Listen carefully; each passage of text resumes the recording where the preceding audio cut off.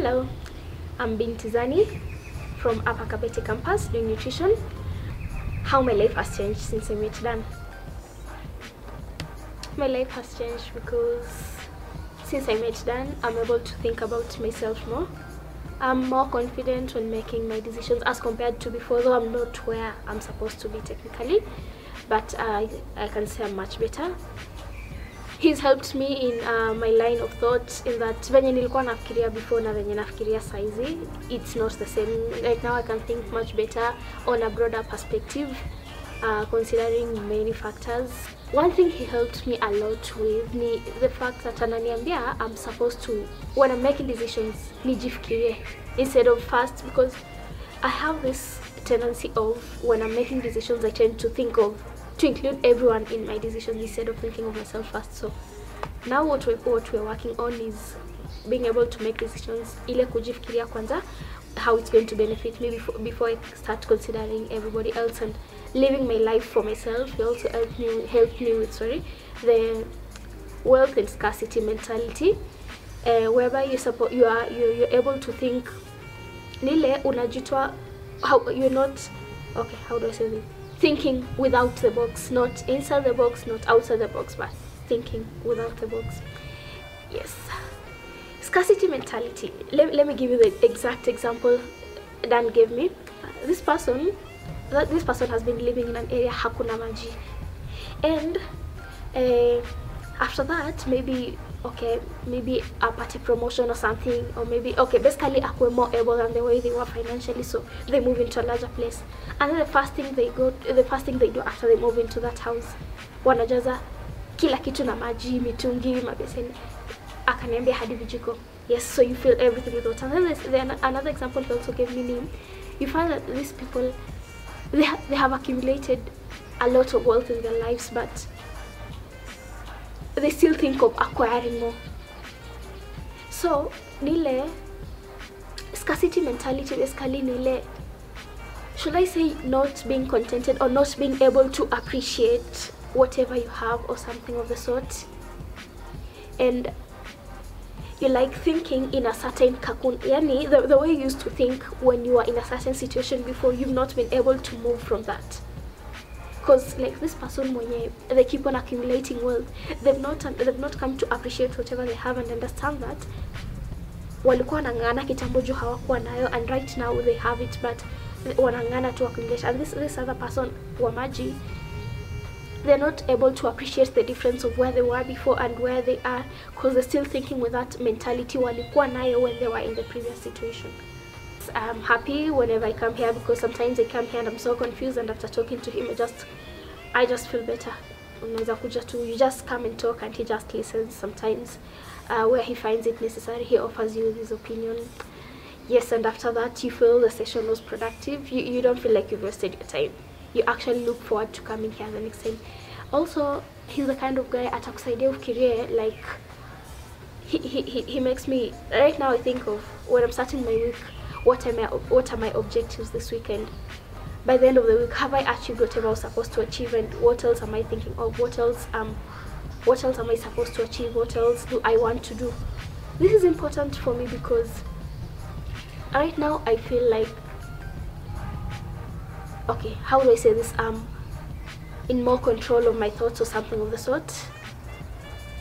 Yes, and nile, you're living your life with a purpose. You're not just there, you don't just wake up. Because I remember the first time I met Dan, first time he came, he was like, what do you want to do these 2 years? Do you just want to like wake up every morning and go to class? Siku imeisha, nivi imeisha. And then after that you start thinking that, okay, niko na miaka mbili and si ati nitaamka kila siku kuenda class, what else do I have to do? And you made this idea, because right now when I think, I'm not just thinking about the present and like in 5 years to come. What about these 2 years that I'm here? Do I just go to class every day? Do I just wake up, niende nisome, I just absorb whatever the lecturers are saying? But what else do I want to do these 2 years? So basically I can say I'm living my life with more purpose than how I was doing it before, and I appreciate so much, because maybe it will have happened sooner or later, but I can say he has hastened the process, and maybe it will have never happened. So if that would not have happened, he has done it for me, so I'm thankful. some of the specific challenges I've been going through? Well, speaking for myself, I think, okay, let me say, when you come from a society whereby you've been raised to act according to what that society entails, as in you've been raised to think according to how to how a specific society thinks, it's difficult. You come to campus and you're faced with certain decisions, you're faced with certain situations, certain problems, and I'm thinking the first thing personally I'd do, ningeanza kufikiria like when ningekuwa nyumbani, this is what I've done. Okay, this is what the society I live in would have expected me to do. But afterwards you come to understand that there's much more than what was there in your society.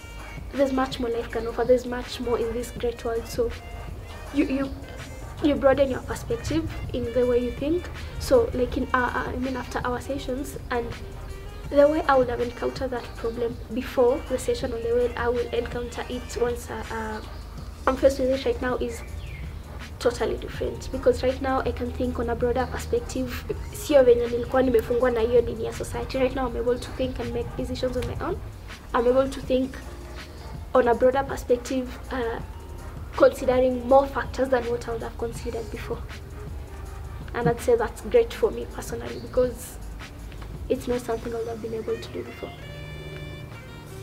If they're feeling defeated, the first thing, okay, it sounds vibaya, but technically, si wewe peke yako. That's the first thing you have to understand. And when it comes to such a situation, you try thinking, I'm not the first one to get into such a situation, and if others have been there before and they've done it, why can't I just absorb that mentality and have that mentality that I can also do it? So I think the first thing after hiyo kufikiria, I'm not the first one to go through it and I can overcome. I think basically the attitude, hiyo tu kujua I can do it, I can make it, I can overcome whatever I'm going through.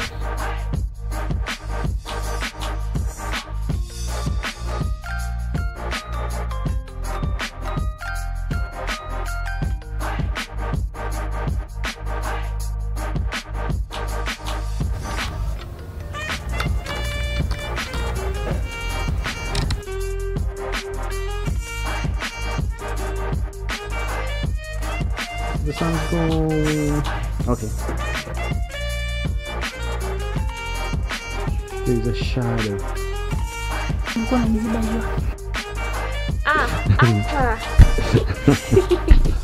Okay. Sorry. Hold on.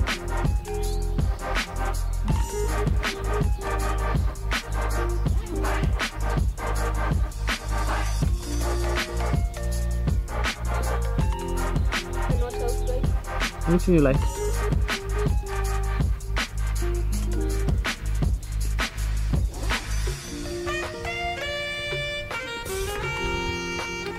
place is so pretty. It is, yeah? And it's so serene. Mm-hmm. Just come and sit.